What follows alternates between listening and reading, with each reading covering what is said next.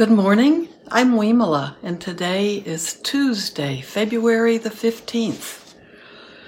So, we're getting closer to spring. It's sunny, some snow, some snow, some clear on the ground here, but it's a beautiful sunny day. Still winter, but the days are longer. Someone mentioned that last night at our book group. That's a good thing. That's a good thing as we get further along in winter, then the days begin to give us more sunshine during the day. So I started yesterday reading from the Heartwood of the Bodhi Tree by Bhikkhu Buddhadasa. The slave of the Buddha is how you translate his name. And I think that means slave in a good way, like totally devoted to his teacher. And he was a very famous Thai monk. He died in 93. So he has written many books, and a lot of them are compilations of his talks or his writing, and they've been translated into English, and they're very well written and very clear to me. So, Heartwood of the Bodhi Tree, the Buddha's teaching on voidness, or what we often think of, that's sunyata. And we often think of that as that concept of no self. And it's often very, it's difficult to really wrap your hands around that, wrap your mind around it. So this is chapter 2. The chapter I read yesterday is called Fundamental Principles. And 2 is the Spiritual Doctor. So this is interesting. We'll see how much of it we want to read. And I'll try to watch the time so we have time to sit. The Spiritual Doctor. In the commentaries, and these are the books that are just explaining in more detail the teachings of the Buddha is called the spiritual doctor because he cures the illness of the spirit. Following some of the Buddha's teachings and their subsequent explanations in the commentaries, there arose a distinction between two kinds of disease, physical disease and mental disease. In these texts, the term mental disease does not have the same meaning that it has today. That's important. It's not what we think of as mental health. In the time of the Buddha, mental disease referred to an illness of view, understanding, a ditthi. When we talk about right view, it's samaditthi. So it's right view. An illness of view would mean wrong view or some distortion of a view, an understanding of truth. So mental disease, in the time of the Buddha, mental disease referred to an illness of view or understanding or defilement and craving. These days, however, it refers to ordinary mental ailments that have their base in the body and are mixed up with physical disease. To prevent differences in terminology from hindering our understanding of the term illness of the spirit, I would like to introduce a third term. Let us consider physical and mental diseases as both being physical and use the term spiritual disease as an equivalent of the term mental disease, as it was used in the Buddha's time. So, in this book, when we talk about mental, he's going to use spiritual disease just to mean the same thing as mental disease as it was used in the Buddha's time. So just forget about mental health. Spiritual disease. The words spiritual and mental have very different meanings. Mental refers to the mental factors connected to and associated with the body. If we suffer from mental illnesses, we go to a psychiatric hospital or an asylum. It's not a spiritual matter. The word spirit here doesn't mean anything like a ghost or a being that takes possession of people. It refers to the subtle aspects of the mind that is ill through the power of defilement, in particular through ignorance or wrong view. The mind composed of ignorance or wrong view suffers from the spiritual disease. It sees falsely. So literally, when it looks at things, it looks at the world, at people, at any object, it's seeing falsely. Seeing falsely causes it to think falsely, speak falsely, and act falsely. Consequently, the disease lies right there in the false thought, false speech, and false action. You will see immediately that everyone, without exception, has the spiritual disease. As for physical and mental diseases, they only occur in some people some of the time. They are not so terrible. They don't give people the constant suffering with every inhalation and exhalation that spiritual disease does. Thus, physical and mental diseases are not dealt with in Buddhism. The Buddha's teachings are the cure for the spiritual disease, and the Buddha is the doctor of the spirit. Remembering that the commentators called the Buddha the spiritual doctor will make it easier for us to understand each other, for everyone suffers from the spiritual disease, and everyone has to cure it spiritually. That cure is Dhamma, the single handful of the Buddhist teachings that must be realized, used, and digested so as to overcome the disease. That's a wonderful paragraph. The cure is Dhamma, the single handful of the Buddhist teachings that must be realized, used, and digested so as to overcome the disease. You must pay further attention to the point that, these days, humanity pays no heed to spiritual disease, and so things are getting worse, both for the individual and for society. When everyone has a spiritual disease, the whole world has it. It's a diseased world, both mentally and spiritually. Rather than lasting peace, we have permanent crisis. Moreover, as we strive and struggle, we can't find peace for even a moment.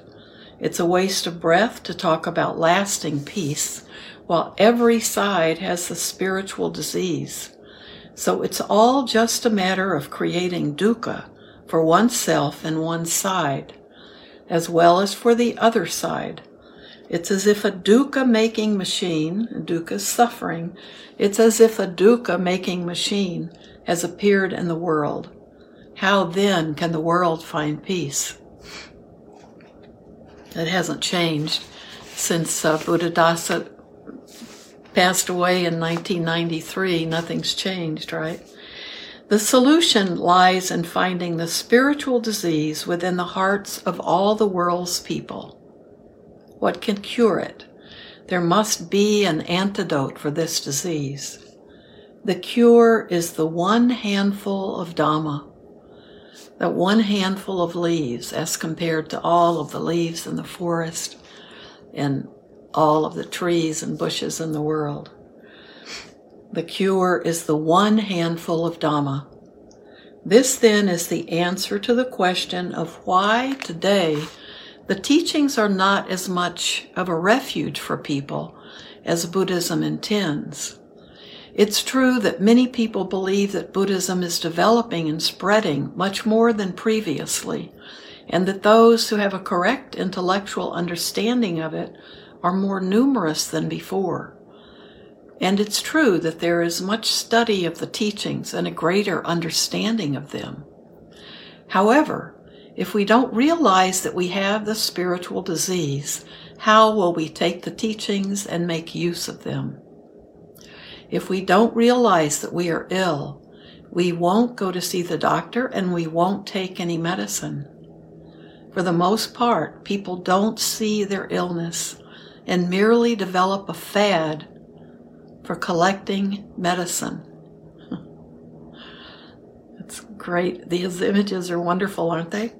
Although Dhamma is an effective medicine that needs to be taken internally, we merely listen to it and study it externally as an intellectual endeavor without feeling that we are ill and in need of the medicine.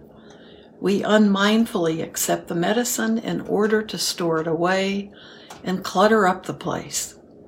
In some cases, we use it merely as a subject for discussion or as the basis for argument and dispute. This is why Dhamma is not yet a fully effective means to cure the world.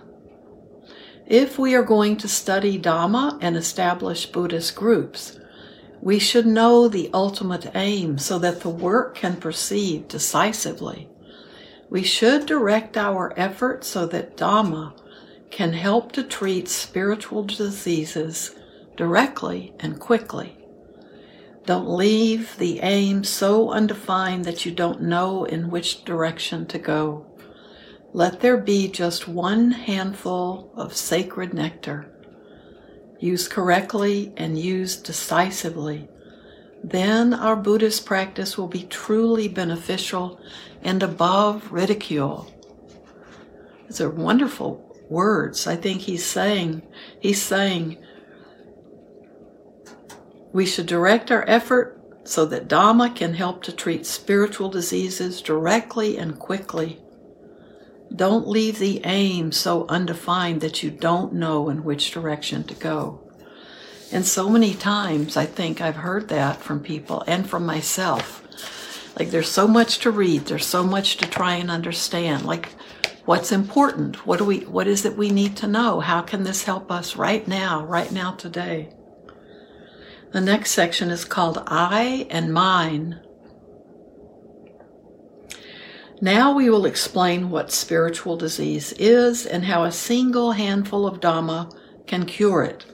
Spiritual disease is the disease whose germ lies in the feeling of we and ours, of I and mine, that is regularly present in the mind. Now he's getting personal. The germ that is already in the mind develops first into the feeling of I and mine.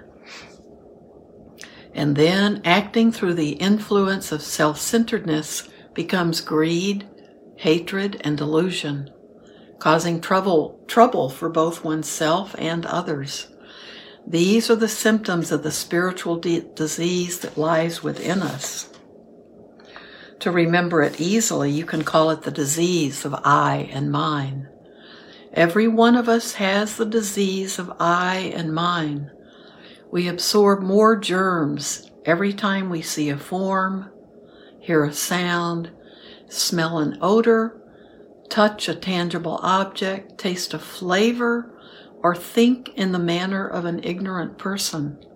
In other words, we receive the germs from those surrounding things that infect us and cause the disease every time there is sense contact. A Pali word for contact, a sense contact, is phassa. We must recognize this germ. Thanks, Eva, she put the PDF up again. We must recognize this germ, which is clinging, upadana, and see that it is of two kinds: attachment to I and attachment to mine. Attachment to I is the feeling that I is a special entity, that I am like this or like that I am the greatest, or something of the sort. Mine is taking something as belonging to me, that which I love, that which I like. Even that which we hate is regarded as my enemy. All this is called mine. So even those negative things we take on as belonging to us, that's a good thing to think about. Do we want to This is my enemy. This is my problem. This is my... Whew. That sounds like a burden, doesn't it? In the Pali language, I is atta, and mine is attaniya. Atta and attaniya. As an alternative, we may use the terms generally used in Indian philosophy. The word ahamkara, I-ing, means having or making the feeling of I, and it stems from the word ahang, I. The word mamamkara means mying, having or making the feeling of mine, and it stems from the word mama, mine. So we can make the feeling of I, and we can make the feeling of mind. We're creating that within us. The feeling of I-ing and mying, the feelings of I-ing and mying are so dangerous and poisonous that we call them the spiritual disease. Every branch of philosophy and Dhamma in the Buddha's time wanted to wipe them out. Even followers of other creeds had the same aim of wiping out I-ing and mying. The difference between other creeds and Buddhism is that when they eradicated those feelings, they called what remained the true self, the pure Atman, the person. Buddha refused to use these names because he didn't want to cause any new attachment to self or things belonging to a self. So the Buddha didn't use those terms. He didn't use the term a person, a self, a true Atman. There was no need to cause any new attachment to self or things belonging to a self. The state free of I-ing and mying and is considered simply to be a perfect voidness. So the state of being free from that, this is me, this is mine, the absence of that, the state of being free of that I-ing and mying is considered simply to be a perfect voidness. So that's what the word, the voidness, what we're talking about. This voidness is called Nibbana, as in the phrase, Nibbana is a supreme voidness.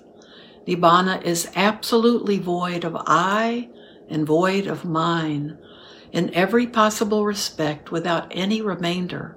Such is Nibbana, the end of spiritual disease. This matter of I or mine is very hard to see.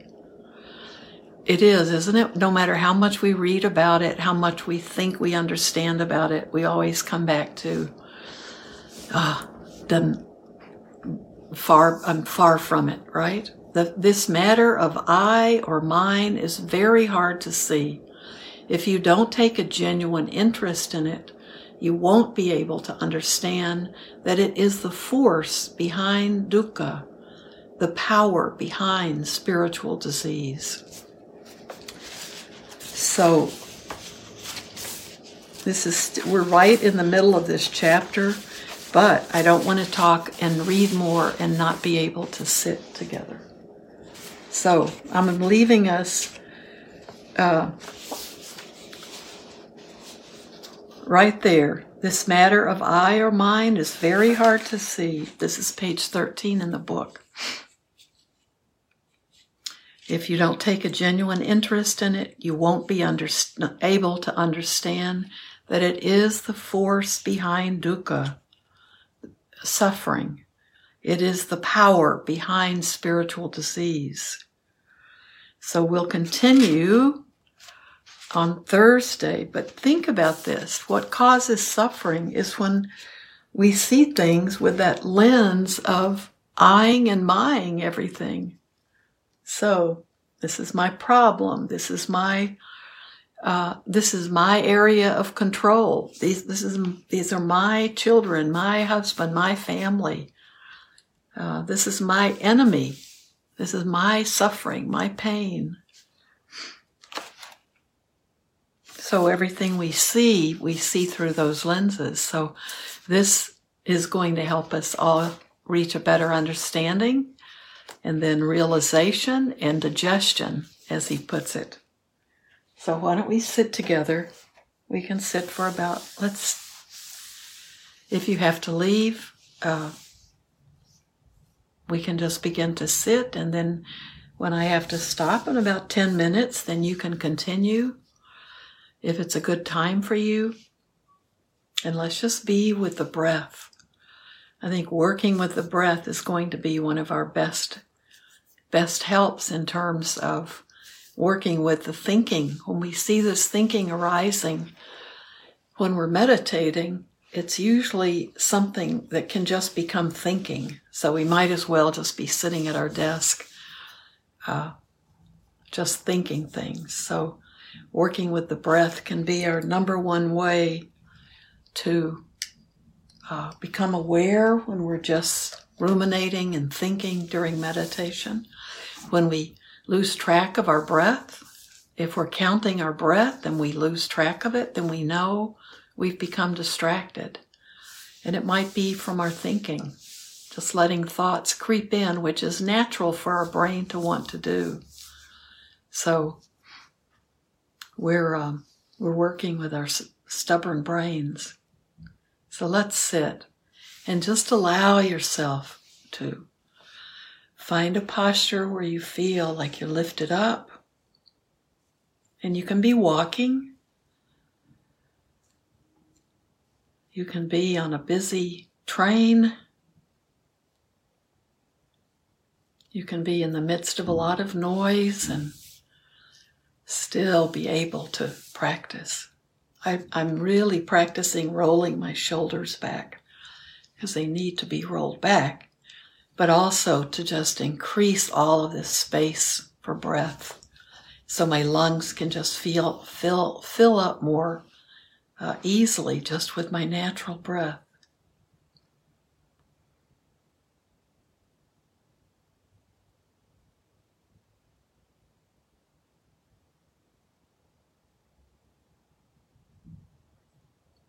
Remember, it's okay to count the breath.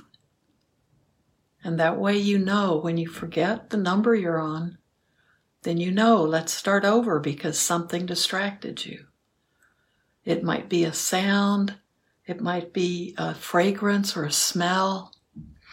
It could be maybe a change in the temperature or a breeze blowing in your face or becoming stuffy. And it affects how your skin feels.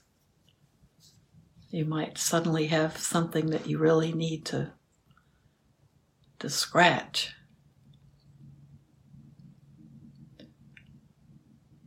That can be a distraction. And then if the mind begins to think, often triggered by some other sense contact, then we become distracted from one breath to the next. Inhale 1, exhale 1. Only count up to 5 breaths and start over. Or Robert Thurman suggests 10 breaths and start over again at 1. Don't try to count beyond that because it makes it a little too complicated.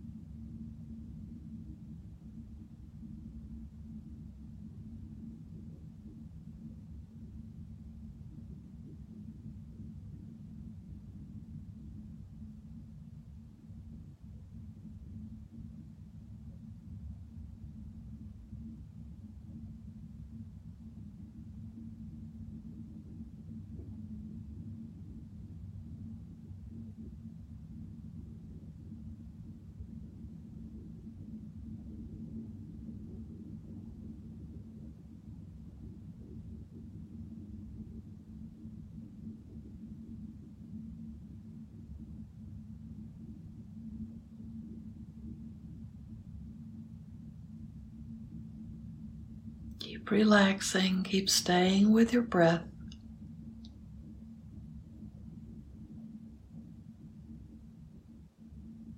Stay with the count of your breath so you're not cheating.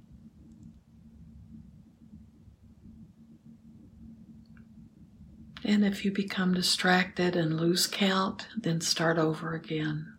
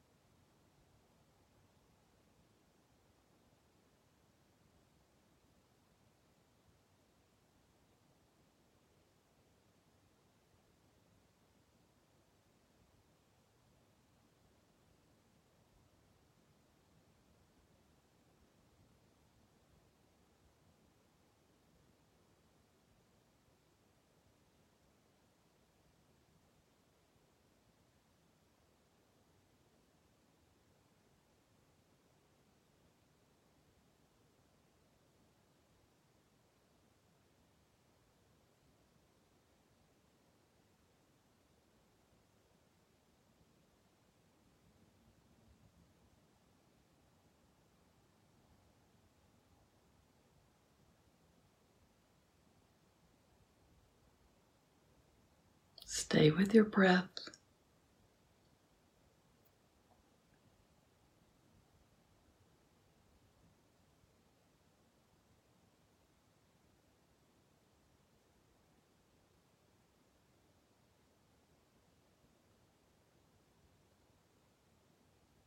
Whatever is going on outside of yourself,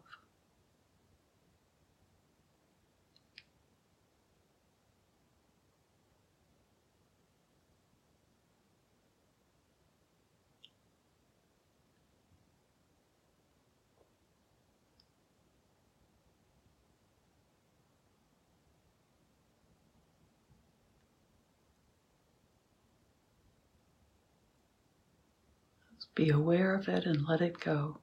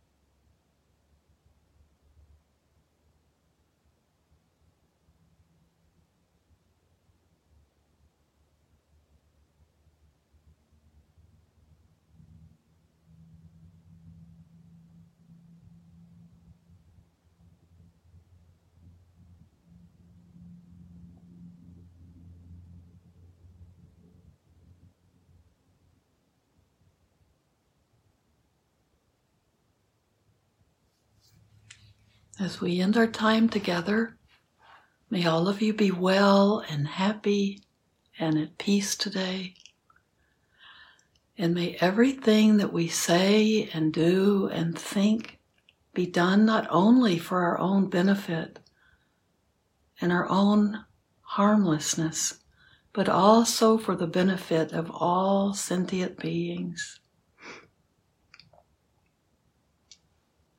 Thank you. So I'll be with you Thursday, and maybe we'll complete chapter 2. See you then. It's good to see all of you. Bye-bye.